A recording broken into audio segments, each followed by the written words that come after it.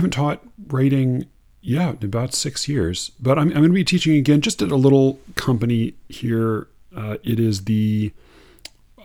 had it explained to me as the local equivalent of the place that all of the horrible people in Bad Art Friend worked at. So I look forward to having my incriminating emails leaked to the New York Times any day now. It's a little company. They two women run it. We had a nice brunch with them, and Joanna and I were both going to be teaching at this little school. They offer classes in poetry, fiction, and nonfiction. And they've made a nice little living for themselves because they get a lot of students. These are grown-up students with jobs, choosing freely of their own will to take a class for a few sessions in some particular arena of creative writing or another. As I said, they offer classes in, really, I mean, they're willing to offer creative writing classes in any kind of creative writing people would like to learn. And, in the same way that if you go to like a local arts center, you can take drawing classes or something like this. But so I feel, I have misgivings about teaching creative writing, not because writers are born not made and you can't teach writing, though I think there's probably some truth to that. And not even because the, creative writing workshops have spoiled the boldness and experimentation of American fiction and poetry, but really just because I always feel a little bit like I'm lying to my students. Not in the things I say, but sort of in the premise of the class as a whole, which I always have sort of a hard time articulating even to myself. So this feels a little bit better because I'm just going to be teaching grown-ups who want to come in and try something out for a little bit. The thing the thing that sort of took me back a little bit, I write and publish and have taught fiction and poetry both, and so I'm happy to teach both. As the owners of the company mentioned at our brunch, there's a limited demand for poetry. This is it's a highly educated area with a lot of people who have some free time and expendable income and want to improve themselves. So this is exactly the sort of area you would want to start up a school like this in. But as they said, there's limited demand for poetry. Now it turns out what that means is that the demand for poetry is zero. There is zero demand for poetry classes. No people want to take poetry classes. Now, there's a certain, the people who sign up for the school are people who sign up for classes at this company. They're either people who are not interested in getting MFAs or are not interested in getting them yet. They're people who have a little money to spend, though they do have some scholarship programs. And they're people who want to write in one capacity or another. So it's not that nobody's interested in writing. A lot of people are interested in writing fiction. And once upon a time, I might have said that, that's the sounder financial choice. But, these days, fiction, poetry, financially, it's pretty much a wash. So what I conclude is that while there are lots of people, there are plenty of people in the area who say to themselves, I'd like to write a novel, or I'd like to write short stories. And I think I could benefit from some guidance, some, the wisdom of experience, a little bit of, some pointers, some workshopping, some instruction from those who have a background in this, from those who published, from those who've spent years thinking about and working on this. Plenty of people are saying that to themselves about fiction. The people who, the equivalent people who are not signing up for the poetry classes. I mean, truly, there are none. The total number is zero. And so, I glean that what they're saying to themselves is one of three things, I think. They're either saying, I love poetry, but for me, it's mostly about, self-reflection and journaling, and sort of it's a therapeutic process. I'm really just interested in and sort of writing for myself. So that's one possibility. I think there are plenty of people for whom that's true. Another possibility is poetry's bullshit. It's not even if and even though I'm interested in writing, why would I ever waste my time on that kind of effete, embarrassing, self-indulgent hogwash? The third thing that some of those people who are not signing up for the non-existent poetry classes, the third thing they're thinking is, I do care about poetry, and I do want to write poetry, and I even want to write poetry for other people. But having read what I've read, having looked out of the world, I conclude that with no particular instruction, no guidance, no pointers, no tips, no drills, no exercises, with no help and no teaching whatsoever, I am already fully, confidently capable of producing poems every bit as good as the poems that are published every week in, say, The New Yorker, or any other of the highest profile poetry venues in the country. I can do that just as well as all of the people writing and publishing in those venues without any help at all. And I guess from where I'm sitting, getting ready to teach my first fiction-only class in January, I guess what I have to say, if any of you are listening, if you live in the area, if you would have been one of those people who might sign up for a poetry class, but you said to yourself either, I write for myself and that's all I need, or poetry is bullshit and not worth my time, or I can already do poetry just as well as all of you motherfuckers. Whatever you're saying to yourself, I just want to reassure you that you are absolutely, without question, 100% correct.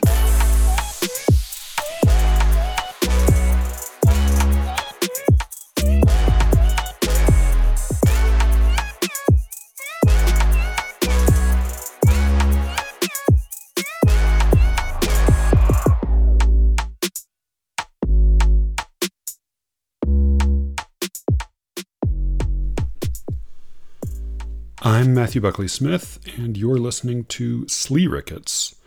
Thank you all for listening, and if you have a chance sometime this week, recommend the show to somebody you think might enjoy it. I appreciate it. Your friend will appreciate it. And with any luck, the show will keep trickling out into the world, spreading its venomous message of poetry skepticism far and wide. This week I have a little bit of a miscellany. I'm going to be reading from an especially salty listener email that I got recently, as well as talking for a while, I think, about the health of poetry. Poetry World Checkup. And then I'm going to read you a poem because I haven't done that in a while, and for reasons I will get into, it's something I want to do at least semi-regularly. I don't want to let it fall off altogether. First, though, I just wanted to say a very nerdy word or two about the Chess World Championship, which is happening right now in Dubai. We're 3 games into a 14-game match between the current world champion, Magnus Carlsen, and this round's challenger. It's the first challenger that it's the first world championship that they have had in 3 years because of the pandemic. They don't have one every year, but they had to delay it an extra year. Last one was in 2018 against Fabiano Caruana. The current challenger is Jan Nepomniachtchi. And right now the record is 3 draws. Draw, and draw. So it's 1.5 to 1.5. First man to 7.5 wins. And then there's some complicated there's some complicated procedures that will go into effect if the record is drawn at 7-7, which seems kind of likely given that the last World Championship was a 6-6 classical game draw that was finally decided in some rapid and blitz games. But it's cool to watch. I don't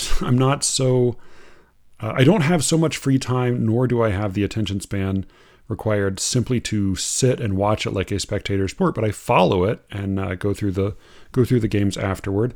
It is it's a strange game, and it's a strange game at this moment because it is a little bit. Well, it's not. I wouldn't say that chess is in decline. I mean, if anything, it's enormously popular at the moment. But it is in a kind of an odd. It has had a sort of an odd crisis. So, in 1996, IBM had devised a machine called Deep Blue, a supercomputer, and it pitted Deep Blue against Garry Kasparov, the then world champion, and some would say, arguably one of the very greatest players ever to play the game. Deep Blue lost, but then the next year in a rematch, Deep Blue won. And for the first time, there was a real question of whether this was something machines could do better than humans. Kasparov protested that in the second game there was a specific move that he thought was too human a move, and he claimed for some years that it had been selected presumably by one of his grandmaster rivals behind the scenes, and that Deep Blue was a kind of a mechanical Turk or a fraud. But, in the years that followed, the question became really obsolete. I mean, at this point, with Stockfish and AlphaZero most recently, there are chess engines that are, capable of just crushing and devastating even Deep Blue. So there's really no contest anymore between humans and machines. There are intuitions that human players are still able to have from time to time that machines are not able to predict, except at extreme depths, and sometimes, not even then, at least as far as what's possible now. I mean, chess is such a, it's 64 squares and 32 pieces, but even 4 moves into the game, there's something like 3 billion possible positions. So, the computing power required just to play a decent game is pretty astonishing. But what part of what's happened is that it has become a kind of a cyborg game. So, Magnus Carlsen and Jan Nepomniachtchi are both obviously extraordinarily talented and disciplined players, but, quite openly, both of them in their preparations for this match spent a great deal of time running simulations through various extremely high-level chess engines. There was a move in today's match that Carlsen made. It was a very subtle, counterintuitive bishop move. He just moved his bishop back one square to the 8th rank. He was playing black. And what Caruana, who's one of the commentators, said was that it was he made that choice so quickly, and it was so counterintuitive a move, but it proved very soon to be exactly the right move. That Caruana said, however good Carlsen is, and Carlsen is specifically, in addition to all of his other strengths, is pretty universally praised as being the best of all intuitive players. But Caruana said, he thinks it's extremely likely that, he thinks it's quite likely that this was a move that Carlsen had learned from a computer. That he had run this line of a game specifically through an engine at some point in its deep and long preparation, and remembered it. And so he didn't have to calculate, he just had to remember it. And, there were a few novelties and a few errors, inaccuracies in the first 2 games, but this game was sort of, today's game was pretty widely considered to be the most boring of the 3 so far. It was It was extremely accurate, as several commentators noticed. It was played about as well as a computer would play it. And when that happens on both sides, the result tends to be a draw. Nepomniachtchi, who had white for the second time, white does have the white pieces have a small advantage, a small but significant advantage. And he was asked if he was frustrated by having drawn both of his first two games with the white pieces, and his response was, well,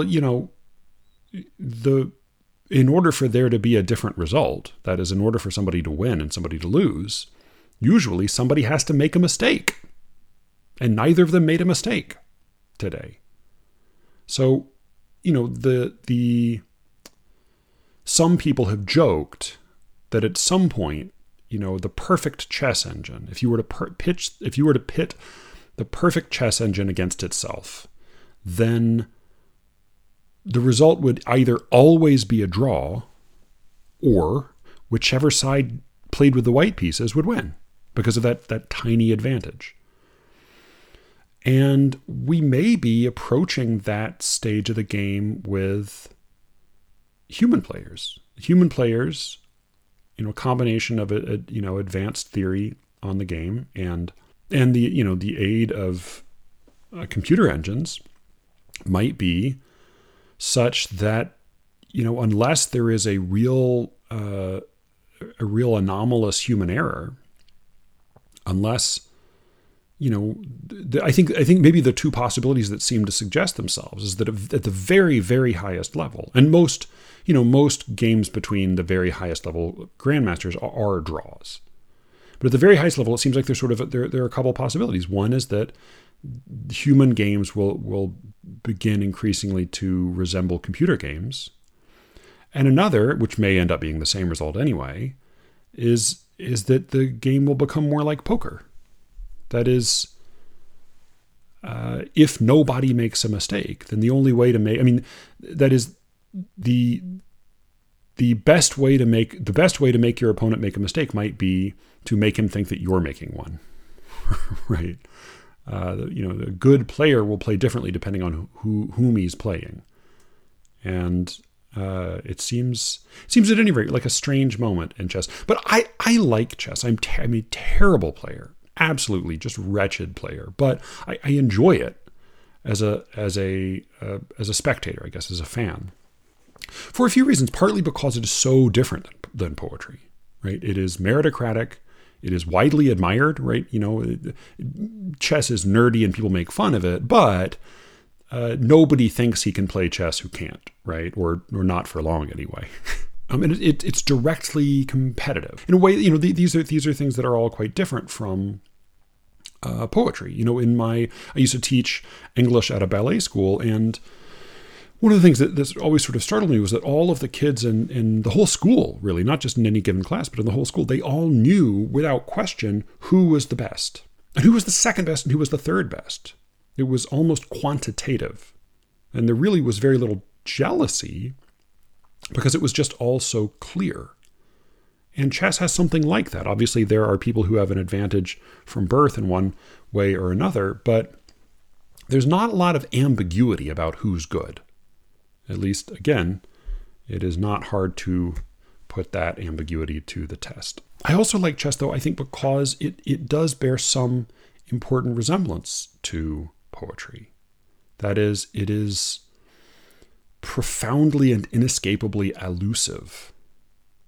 It is, one cannot play a chess game at any level without literally quoting thousands of chess games that have come before, many of which have names, right? The first game in the first game of this World Championship match was played as a Catalan game, a Spanish game, which was converted to, it was a martial attack, which was converted to a Catalan game. So same with the third game. The second game was a Ruy Lopez opening, one of the oldest and most deeply analyzed of openings.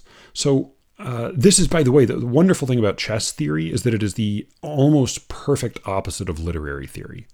That is, whereas literary theory is a bunch of abstract ideas that have almost nothing to do with anything that exists in the world. Chess theory really almost literally just means chess history. So theory is purely a record of moves, possible moves, and ultimate consequences of these moves.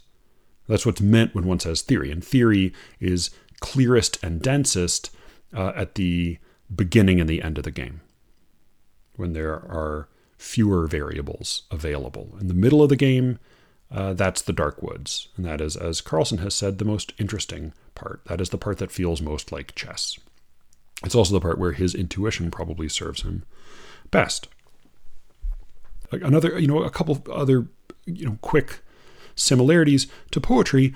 The game responds to even small novelties. That's what it's called when you make a new move. And when you see the new move that grandmasters and chess experts get excited about, often it is so piddling, so tiny. It's some little single square pawn move. It just seems like, well, there's almost nothing there. But again, when you play the game at the very highest level, then the smallest of changes has enormous consequences. I was reminded of this the other week listening to that Zoom reading I mentioned in my conversation with Sam Riviere. It was an old professor of mine, a really wonderful poet. I'm actually, with luck, going to be having her on the show soon, which should be really, really cool. It's going to be that's an interview I'm really excited about. I think it's going to be a really good one. But she is a formalist. I don't think anybody really likes that term except for Shane McRae. But she writes almost exclusively in regular meter and rhyme. And she made a comment or two during the reading about how in this newest book she had allowed herself to take certain liberties with rhyme. The liberties with rhyme, as it turned out, were that she did not forbid herself from rhyming additionally in the middle of the line, right? She didn't forbid herself from using irregular but perhaps insistent internal rhyme on top of everything else she was doing. So I am not a writer quite at her level, but I certainly understand the impulse to be sort of scandalized by even the smallest of variations, right? I'm still sort of, I get the breath knocked out of me by the end of Byron's We'll Go No More A-Roving. Very short poem, very simple. Here, I'll read it to you real quick just because he does this remarkable thing, really just startling thing that is also really tiny and piddling and insignificant.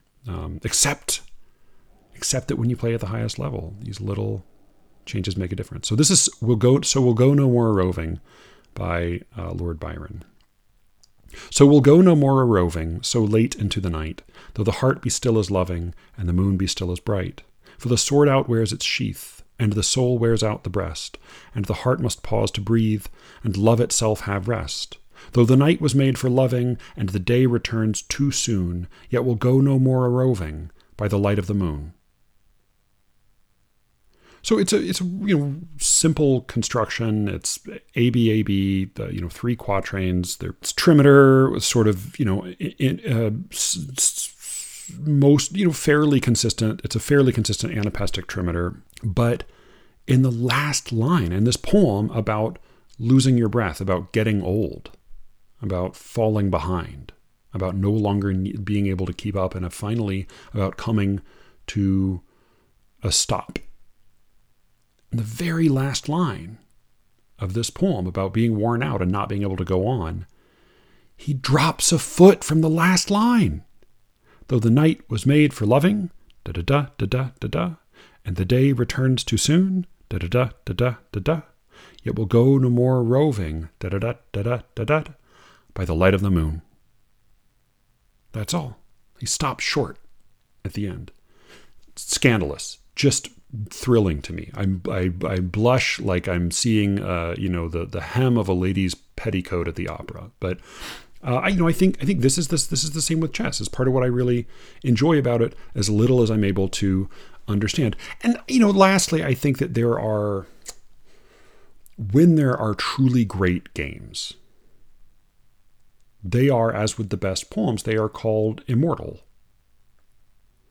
And they have, even with great players, they have a kind of a Jarelian struck by lightning serendipity to them. They happen suddenly, quickly. And many of the most celebrated games are not official games. The opera game, the what is, I think, usually referred to as the immortal game, Andreessen's game, those were, if I recall, both played not as part of official competitions, but as little throwaways, little time passers, just something just for fun. But they are remembered, recorded, passed along with reverence for the, as the pieces of art that they are. So enough of that. There will be lots more, probably very dry and drawn chess to come, but I just wanted to say a word about that. I don't have sports. I just have this. I am, by the way, and this I really should not say, but really, maybe I'll cut this, but I'm not, there is a skeletal Slee Ricketts Twitter account where literally I just post links to the episodes, and sometimes I'll post a heads up if I'm going to be talking about a movie or something to give you a chance to watch it ahead of time. Otherwise, I don't do anything either. I don't like things. I don't follow anything. I don't comment. Not because I don't, love and find interesting plenty of people who I'm sure say lots of wonderful things on there, but because I don't want to get drawn in. I would rather, I have better ways to waste my time. Mostly on the one social media site I do actually spend time on every day, way too much time every day. This is the only one where you will find me at all, other than those weekly episode links. And that is chess.com, who I should say is not a sponsor of this show, though, hey, it's one I would consider. I'll say this. I would consider chess.com as a sponsor of this show about 1,000 times quicker than I would consider the fucking Poetry Foundation. So there's that. But at any rate, I am on there just as Slee Ricketts. I am, as I said, very, very bad, but I do play a lot of very bad games. If you are already on there and you have not seen me, it is probably because my rating is so low that I would never cross your radar. And if you were to play me, then even drawing a game with me would no doubt have a catastrophic effect on your rating. Anyway, enough chess. On to a really memorable email I got. This was a few weeks ago. I had a conversation with Alice in which I mentioned that on the Apple algorithm, there were some interesting shows that popped up as recommendations if you listened to Alice's podcast, Poetry Says, as well as if you listened to Slee Ricketts. We had two in common apart from each other. I guess we don't have each other in common. So we had two in common. One was an innocuous Australian books podcast, and another was Red Scare, which I'm not going to try to characterize because it's going to be characterized because it's characterized much more tartly in this email. But I mentioned this on the show and sort of was amused by it because it is not the show I would think of as being akin to this one, though all are welcome here. I got this note from BH. I did ask, and BH said I could read this. Subject Red Scare. I got this through my website. Sorry I contributed to Red Scare being on your podcast's recommendations. You might be interested to know there is a decent-sized contingent of accomplished poets, and then in parentheses, sassy gays, BPD ladies, and religious closet cases like myself.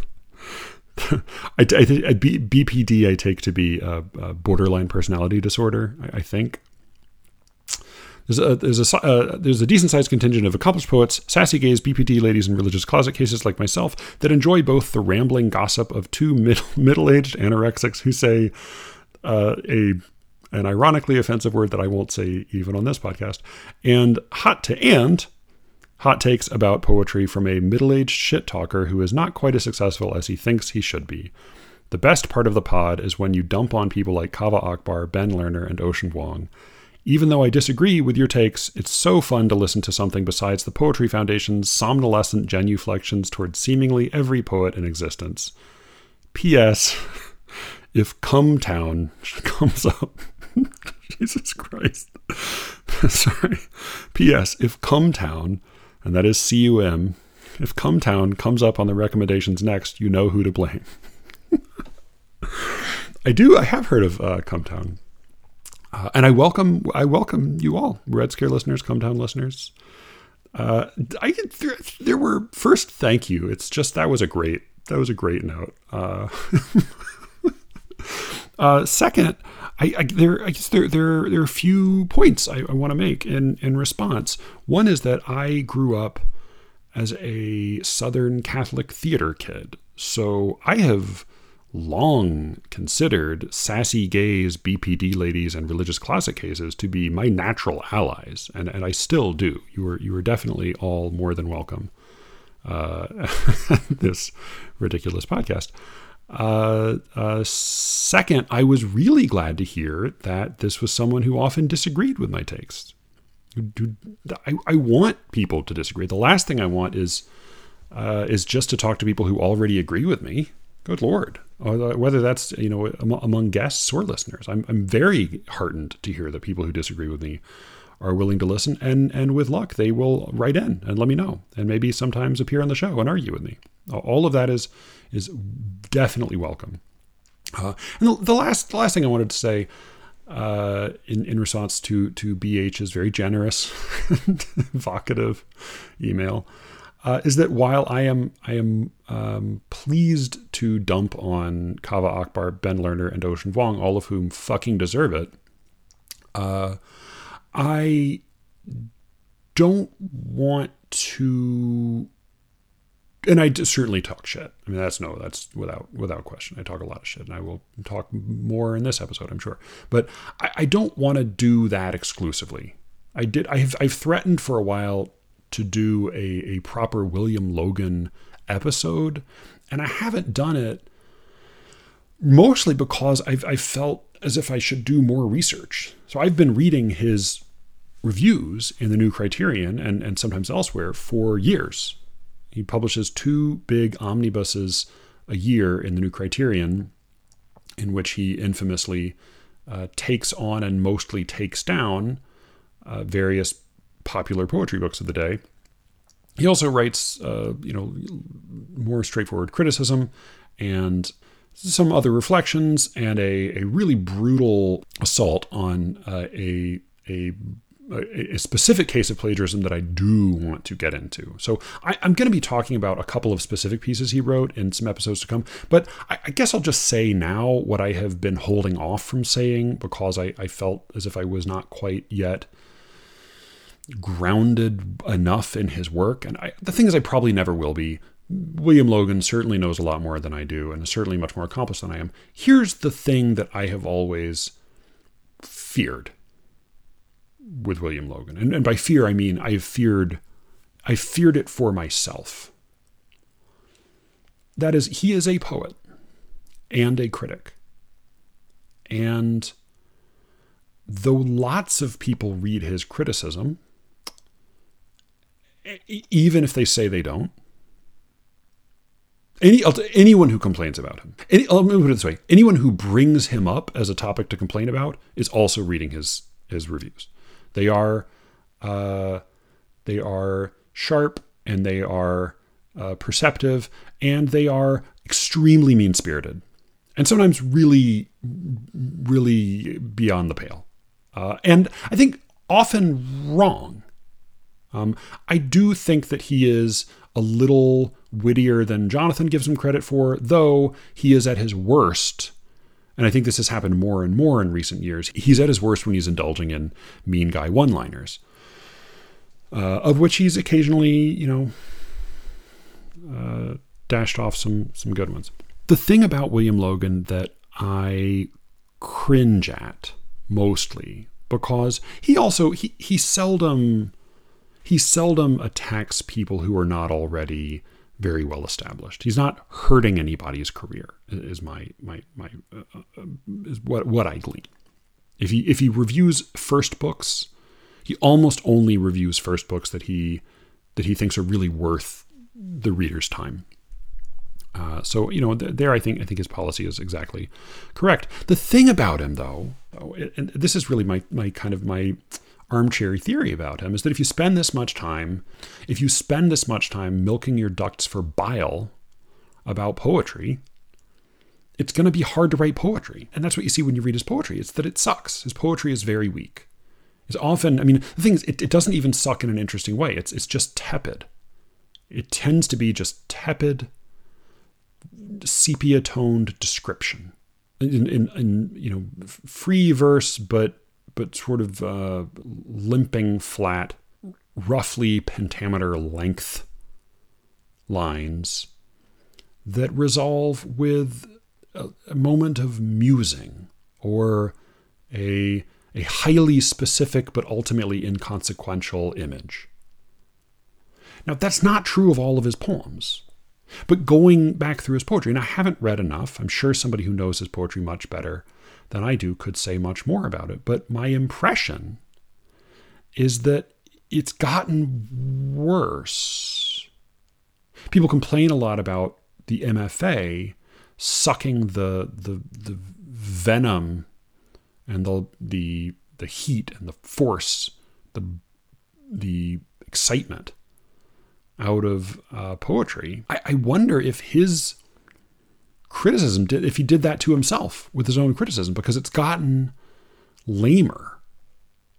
So I don't want to attack William Logan at any great length. As I said, I respect him a great deal, and I'm saying this, again, without having spent nearly enough time with his work. If there is, by the way, if there is a specific work of his that I should know that contradicts everything I'm saying here, let me know. Write me a note. Fill me in. I am far from a William Logan expert. That's just my kind of working theory, is that if you spend that much time just laying into other people's poetry, then it gets hard to write your own without a kind of a reflexive cringe, if that makes sense. And I don't want to do that. I do still write poems. And I would like to be able to write things other than just mean takedowns. Though those I am also happy to supply as needed. So that was that was one of the more salient emails I have received thus far. I wanted to talk also about something that came up in my conversation with Sam the other week. So I said this offhand. I said, poetry is in a state of poor health, and he challenged that claim, and he referred to, as he was quite right to, the very large numbers of people reading and writing poetry today, and even the increased percentages, I think, by certain accounts, of people reading poetry. And so it is possible that I was completely wrong. But after that, when I was editing the episode, I heard myself say that, and I thought, well, I didn't plan on saying that. Where did that come from? Why did I? Because the way it felt to me in the moment is it felt like a given. It felt like, well, of course, naturally, we're talking about a dying art form. And Sam contested that claim. And so it made me think about, well, why did I think that? Right? Why? Because it intuitively felt true, and it still intuitively feels true. And so, the first thing I did, and it's one of my impulses, generally speaking, is I asked myself, well, so why would I do? Why might this feel intuitively true despite not being true? Right? Let's assume for a moment that I'm wrong. Well, why might it feel true? And I thought of two pretty good reasons it might feel true. One, obviously, is what's sometimes called presentism, right? A distorted vision of history that privileges the present excessively. So, we don't know what the poetry of the future is. That's a blank for us. The poetry of the past, and especially the poetry of the distant past, is made up mostly of a small number of fossil survivors. And while there are many great works that have doubtless been lost for reasons that are utterly chaotic, right? We know that Sophocles wrote some 70 plays, and we have 7 of them. So, chances are at least some of the other 63 were pretty fucking good. He was Sophocles after all. But we don't have them. And the reason that we don't have them is almost certainly not because they were all bad, right? It is probably because of some dumb luck here or there, right? Something caught fire, somebody lost something, somebody got robbed, a city was sacked, right? We know that there are plenty of works of literature that get lost to the ages by no fault of their own. But what's also true is that the ones that do survive tend to survive not just because they were lucky, right? First, they have to be lucky, right? That's a prerequisite. But then once they're lucky, somebody has to like them, right? The only copy of Catullus' book of poems survived because it was stopping a barrel in the Middle Ages, or in the Dark Ages. But once somebody pulled it out of the barrel, right? Once you pull the scraps of the, papyrus from the dump, outside of some ancient city in Egypt, you don't bother to pass it along unless you find something there, right? Or it doesn't go beyond the circle of scholars unless you find something there. And, so I think I'm not saying that all old literature is great, but I am saying that it was selected by somebody. And it was selected by somebody again and again and again and again and again. Which means that even though there's a lot of old literature that I don't like, the older it is, the further back you go, the less likely it is that just some shit has stuck around. Because if it's just some shit that nobody cared about, then nobody bothered to copy it. Nobody bothered to pass it along. It has to be chosen actively by somebody. So the result is that when we look at the future of poetry, we see nothing. When we look at the past of poetry, we see a pretty winnowed selection, a pretty trim selection of not necessarily the best, right? Sometimes the best was lost. But not the dross, right? Not just the scraps, not just the average. We get things that somebody, generation after generation after generation, actively chose. In some cases, chose to copy out by hand in order to preserve. So we have, the poetry of the past is formidable, is impressive, is notable, memorable, is something. The poetry of the future is a blank to us, and the poetry of the present is a big fucking tidal wave of mostly garbage. Right? We're not getting the very best selections from the papyrus garbage heap. We're just getting the whole garbage heap, toilet paper and all. And so it makes perfect sense that we might look at, the art of the present and say, well, this is mostly trash. And so there's something wrong with the present. So that's an understandable, I think, distortion. That's probably pretty unavoidable unless we really try to keep, remain conscious of it. Another explanation for why one might think that poetry is in a state of poor health, while whether or not it is related to BH's email. That is sour grapes. Right? if one writes poetry and one is not as successful as one would like to be, then it's pretty natural that one might say, well, if I'm not appreciated, then maybe it's not that my work just isn't that remarkable. Maybe instead it's that we're not recognizing the truly remarkable work of our time. I think that's an understandable impulse. And so, I try to remind myself that both of these are totally likely explanations for why I felt intuitively before I even said it that, yeah, poetry is in a state of poor health.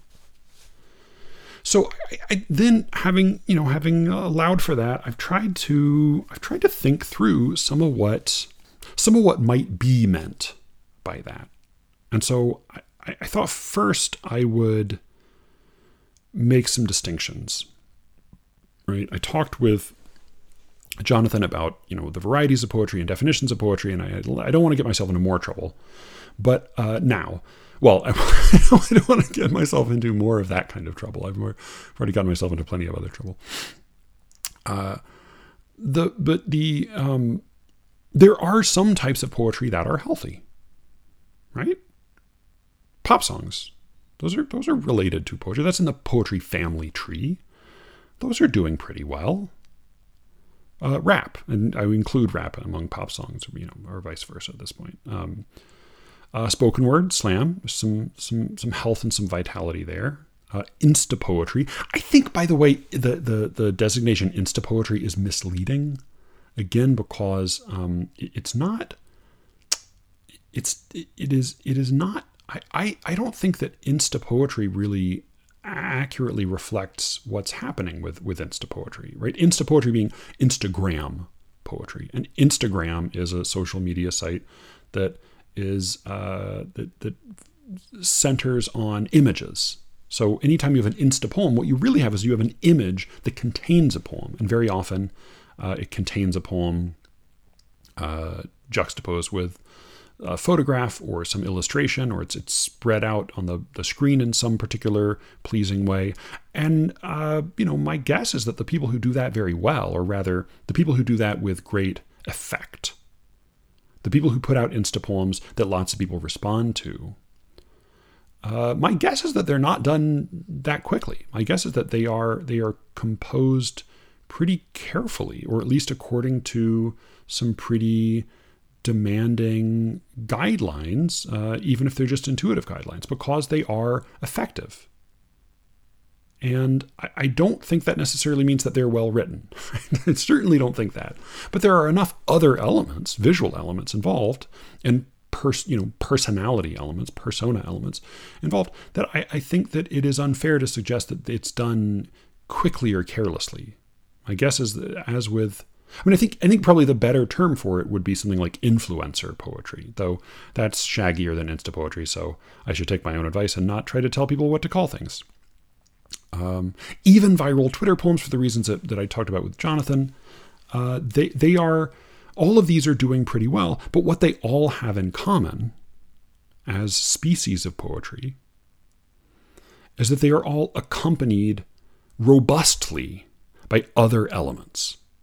Music, atmosphere, persona, imagery. They are not naked, right? Performance, presence. And I don't, I don't mean to diminish any of these other things. In fact, I want to give these other elements full credit. Right? The thing about these forms of poetry that are all thriving in to one degree or another, is that they do require a great deal of skill, talent, effort, care, discipline, practice, luck. In some cases, the luck of being beautiful to begin with. With influencer poetry or insta poetry, that's often a significant factor.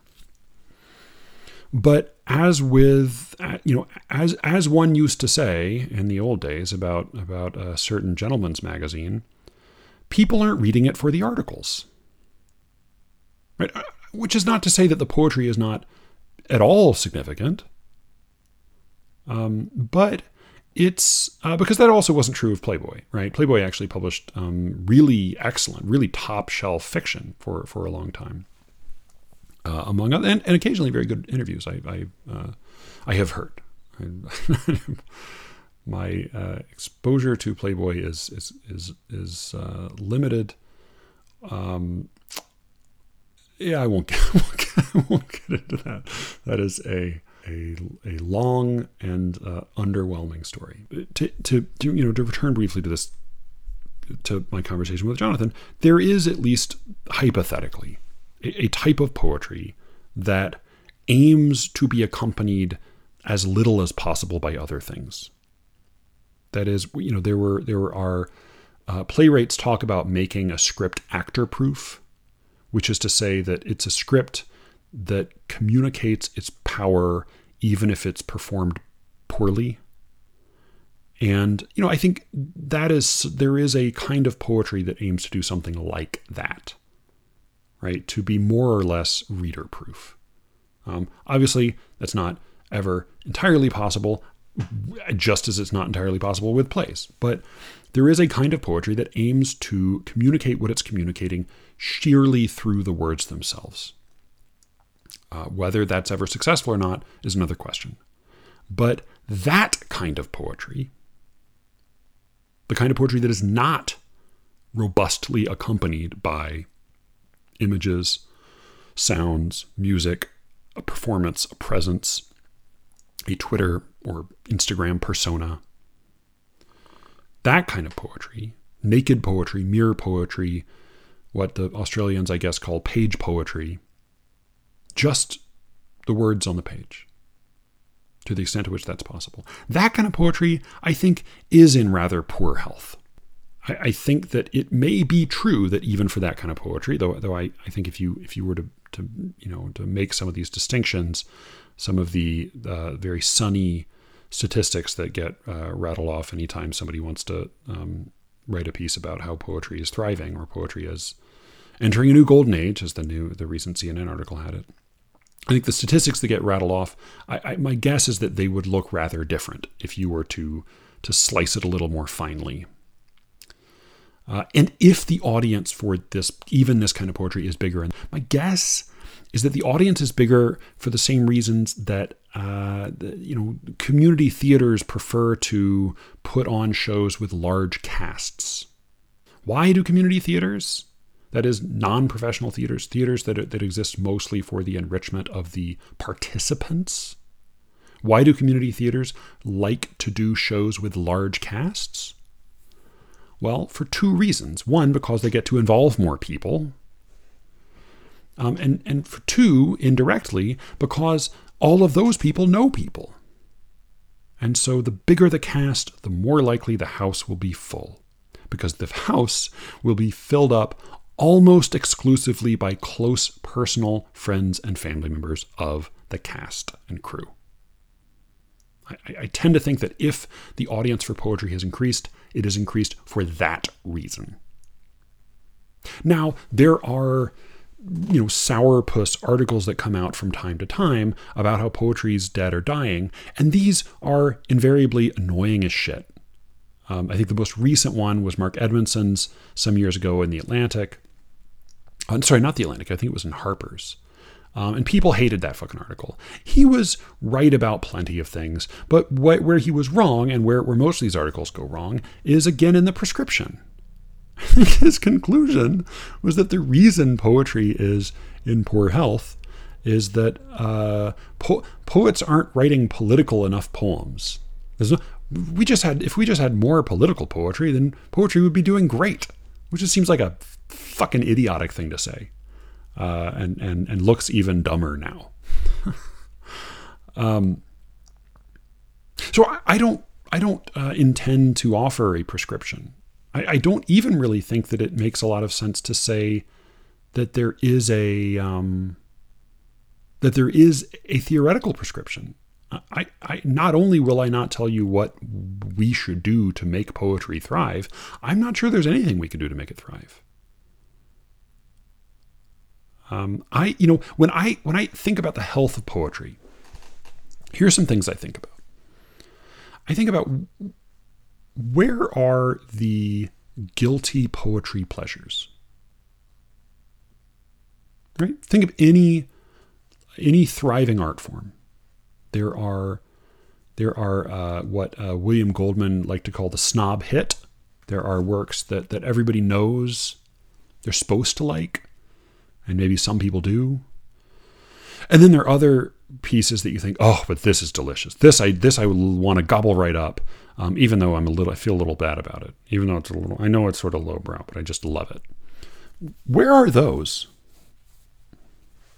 Out of curiosity, where are the poetry guilty pleasures? Again, for this specific category of poetry, of unaccompanied poetry. Shouldn't there be guilty pleasures if this is a thriving art form? Where are the heated arguments about whether one poem... Here's an argument I would love to hear. I would love to hear a heated argument about who is putting out the best poetry today. Right? Those arguments are easily found for any medium or art form that is actually in good health. Who's the best director? Who's the best pop star? Who's the best rapper alive?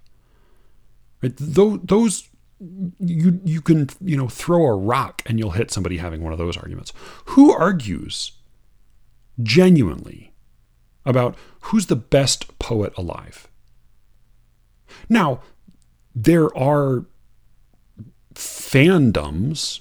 There are, as Jonathan pointed out, plenty of likes and retweets and fire emojis. And there may even be people who like to say insistently that so-and-so is the best. But where are the nitty-gritty arguments about this? I tried to think of like the last few times there was a heated public debate about a specific poem. I could think of, let me think. Yeah, I can only think of really 4 instances in recent memory in which poems themselves came up for a really heated debate. Oh, actually maybe 5. All right, so maybe a year or 2 after 9/11, Amiri Baraka published a poem in which he somewhat obliquely seemed to blame the Jews for 9/11.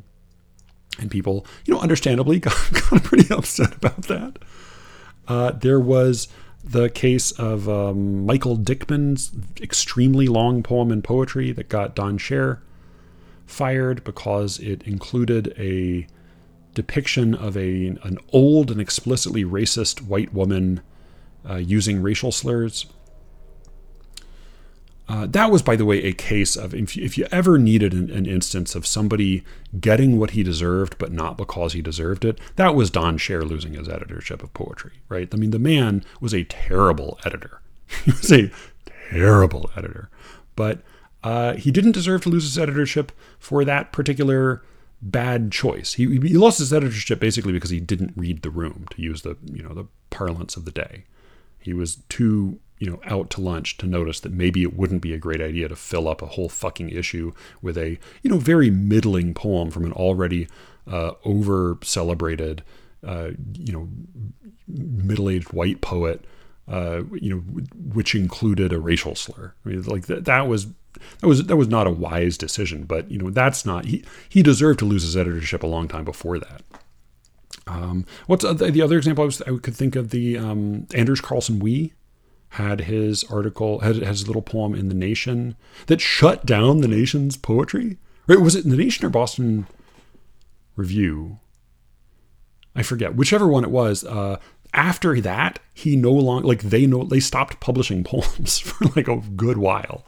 And they had a crisis of conscience. He had a little poem, again, very middling poem, from another, overpraised, early middle-aged white poet, in which he seemed to sort of ventriloquize a probably not white homeless person. And again, it was fine. It was a fine poem. Not great, not terrible, but people were infuriated by what they called a sort of verbal blackface. And then there was I can't remember. Oh, there were a couple more. All right. So there was the guy in poetry who was a convicted pedophile, who published a poem in their issue devoted to convicted felons. And they just neglected to check to see if any of the convicted felons were convicted for possession of enormous quantities of child pornography. I think Reginald Dwayne Betts had the smartest word on that, which was, if you were actually doing this because you cared about giving an audience to to incarcerated poets, then yeah, you were right not to ask it about what everybody did, but that isn't really what you cared about. So go fuck yourself. I paraphrase, but Reginald Dwayne Betts was I think quite on point about that. And then the other instance I could think of was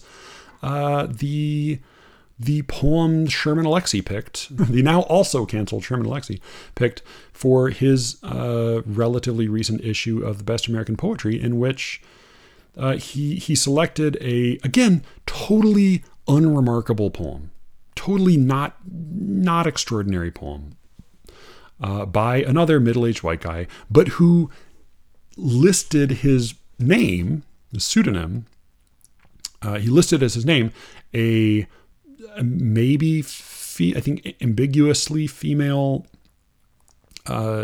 Chinese name or name of East Asian descent. And to Alexie's credit, he had bad taste in poetry for picking that poem at all. But to his credit, he claimed to like it both before and after he learned that the author was really a white dude. But again, in all of those cases, the argument about the work, the argument about the poem, was about either the political or inadvertently political content of the poem or the identity of the author.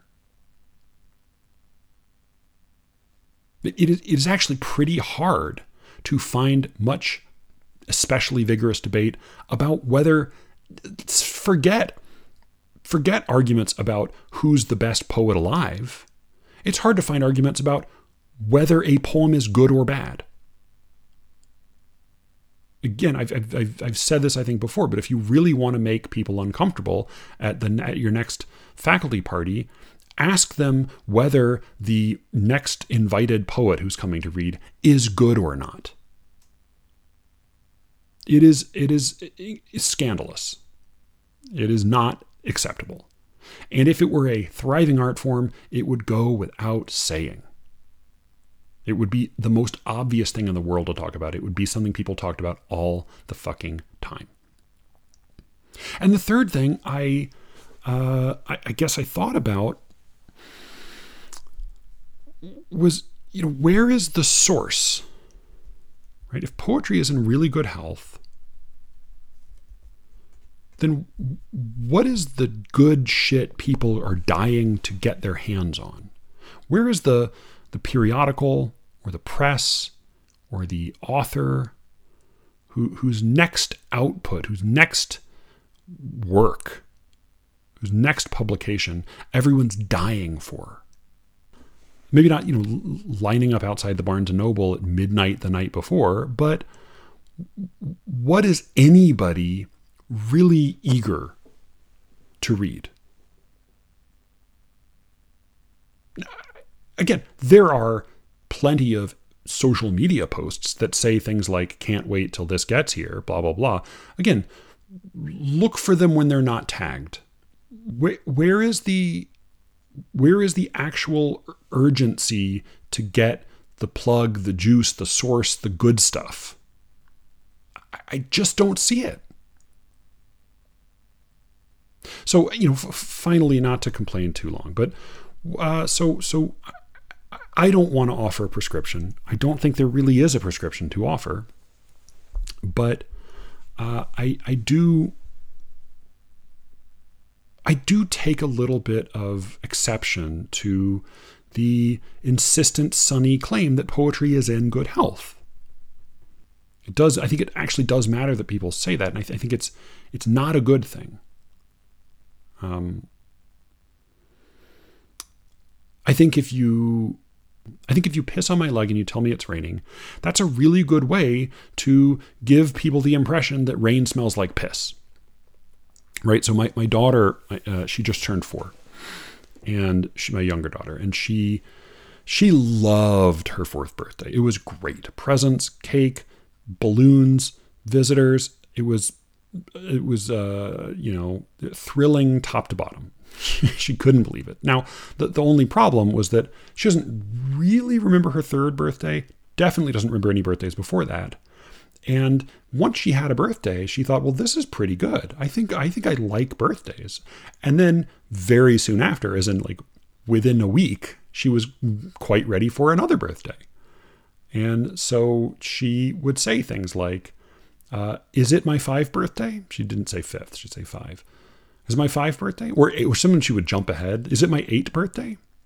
Is it my 8th birthday? I want it to be my 8th birthday.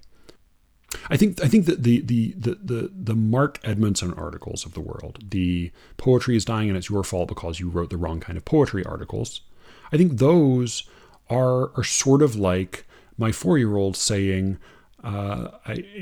it's not my 8th birthday, but I wish it were. I want this to be my 5th birthday. I wish this were my 5th birthday. I think that's sort of what it's saying. And even going so far as to say, like, well, if only you did something different, because she'll then yell at us when we tell her it's not her 5th birthday. Well, why not? What are you doing wrong? Why aren't you making it be my 5th birthday? I think that's sort of what the Mark Edmondson articles say. Is like, if you were doing your job right, it would be my 5th birthday. And that's part of what makes them so fucking insufferable. I think that the people who insist that poetry is in good health are actually doing something worse. I think they're saying, it is my 5th birthday. This is my 5th birthday. Now, what I would say is this is not our 5th birthday. This is fucking pudding day at the nursing home, right? This is the day we're moving into hospice care, right? This is the end of the line, and there are no 5 birthdays in sight. And what people who insist that poetry is in good health are doing is they're saying, pudding day at the nursing home is my 5th birthday, and isn't it wonderful? And how dare you suggest that it's not? And that's just fucking miserable for everyone. It's a terrible example. It's not true. It's not really convincing, but it is a tremendous distortion that I can't imagine is doing anybody any good, particularly young people who are trying to get their bearings. Now, again, I don't especially think that young people should be going into poetry. I think the only reason I'm going into it, the only reason I continue to read it and write it is that I can't fucking help myself. That's the only reason worth doing it at all. But I'm reminded of this moment in this movie. I don't think I've talked about this on the podcast, but I apologize, by the way, if I ever repeat myself here, because I have so many fucking conversations, and I have had so many conversations about poetry. Some of which occur on mic, some of which don't, most of which for decades and decades did not. And I can't always remember when I've talked about what with whom. But I don't think I've yet brought up on this podcast the movie, the 2002 Campbell Scott, Jesse Eisenberg movie, Roger Dodger. I don't imagine it's aged well. Definitely made very pre-Me Too. But I'm going to be having a semi-Me Too themed episode coming up with Alice, so maybe I'll make her watch that movie too, just so she can yell at me about it. But it is a very, I'll say, in college, I remembered it as being extremely witty and sharp and super misogynistic, but very well done. It was Jesse Eisenberg's debut, and he's very good in it, as is Campbell Scott. But it's a movie in which an awkward teenage nephew sneaks into New York City to learn how to pick up women, to learn womanizing tips from his alcoholic, chain-smoking, womanizing uncle, the ad exec, played by Campbell Scott. And it just crackles the dialogue again to my slightly inebriated college self. At least it was very entertaining. But there is a moment in which they're out on the street and Campbell Scott is showing Jesse Eisenberg these tips for checking out women, for looking at women without drawing attention to yourself, without seeming to check out women. quietly, covertly, subtly checking out the women around you. And Jesse Eisenberg, in a moment of frustration, says, "What are you doing? I didn't come here because I want you to show me how to check out women. I already know how to check out women. I came here because I wanted you to teach me how to get with women, how to pick them up." And Campbell Scott's response, very simply, is, if you can't see how the two things are related, then there's nothing I can do for you. And I guess that's sort of how I feel about the "it's my 5th birthday, that's not piss on your leg, it's rain, poetry's in good health" argument. Is, if you think this is good health, if you think this is what a thriving art form looks like, then there's nothing I can do for you.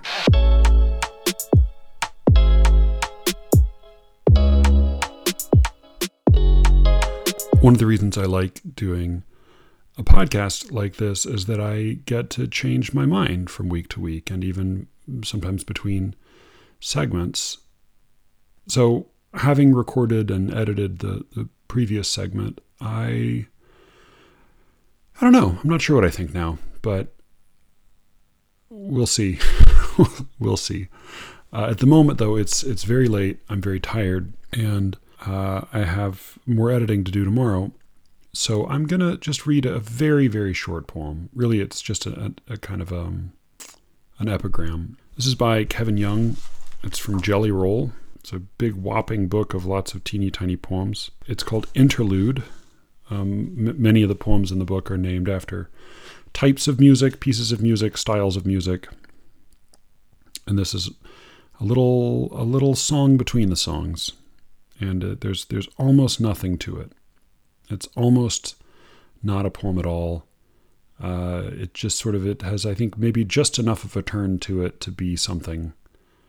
It's like one of those paper sculptures that's folded just enough that it's able to stand up on its own without falling over.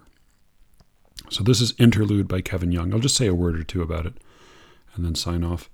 Interlude. I know now who I am writing this to,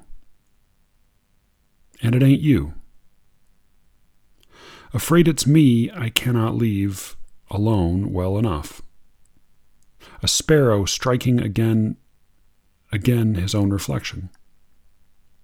A simple sort of broken off love song, love poem, an abortive love poem. It's a book filled with love poems and sad, and post love poems and missing love poems. And this is a kind of an apology, an acknowledgement that something else is going on. Young plays a lot with line breaks. He tends to write in very short lines, especially in this book, and he will often dismantle received phrases or expressions. Here, just a small play with leaving well enough alone, not bothering with something that doesn't need bothering with. He turns that just a little around so that it is himself he cannot leave alone well enough. He can't leave himself alone. He can't be alone. Not well enough. And then that last little image, a sparrow striking again, line break, again, his own reflection. When I read it on the page without saying the words aloud, I often miss that second again after the line break. There's a kind of an optical illusion or a pseudo-illusion, Paris in the Spring, that involves a similar line break and a similar repetition. It's easy to miss because it's kind of redundant, and you're reading for the sense, and so you skip right over it. But there is a refracted quality to it. There's a little reflection in the middle. And on one side of the reflection, the line break and the repetition. On one side is the word a sparrow striking, and on the other side is his own reflection. So there's, the whole little pair of lines, a sparrow striking again, line break, again, his own reflection, kind of enacts enacts what it describes. That image, I should say, is it's a familiar image. I just with my daughter the other day, picking her up from school, we found a little hummingbird dead beside a big plate glass window. And I had to explain to her why that had happened. What had, presumably the hummingbird had flown into the window thinking it was the sky. It was a new concept to her. But it's a very old concept. It's a very old image in poetry. Catullus wrote a few times about his lover Lesbia's pet sparrow.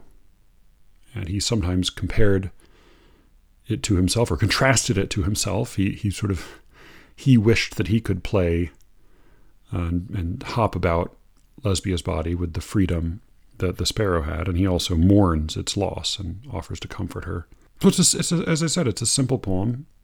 It turns on this claim that he's not actually addressing the person he says he's been addressing all this while. And we see the sparrow, of course, chasing after what it might think is a mate and what is really itself, as he says he's doing.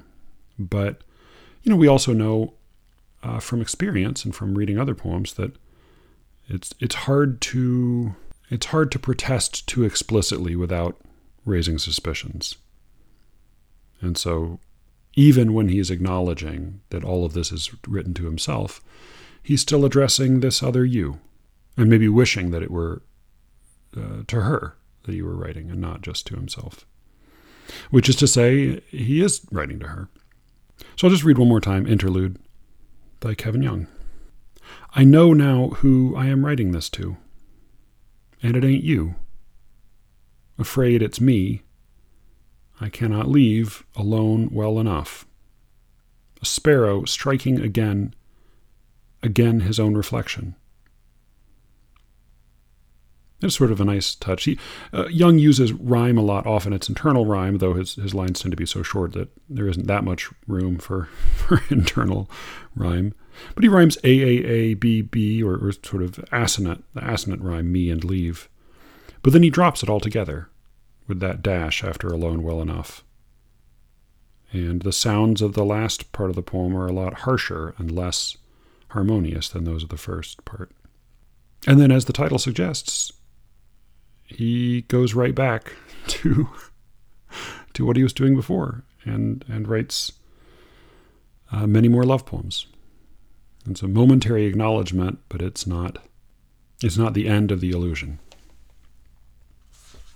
I've been thinking a lot about lies, and especially lies one tells oneself. I think I'm going to do an episode about lies coming up. I have a few things I want to talk about, but for now, thank you all for listening. I know this is something of a cranky episode, so forgive me. I hope it was somewhat entertaining for you. And you can reach me, as always, at sleerickets@gmail.com. Please do write me, especially if you disagree, especially if you think you found a good counterexample, if you think you can show that I was wrong about something. I would love to hear what you have to say. And with any luck, I will be speaking to you again very soon. Until then.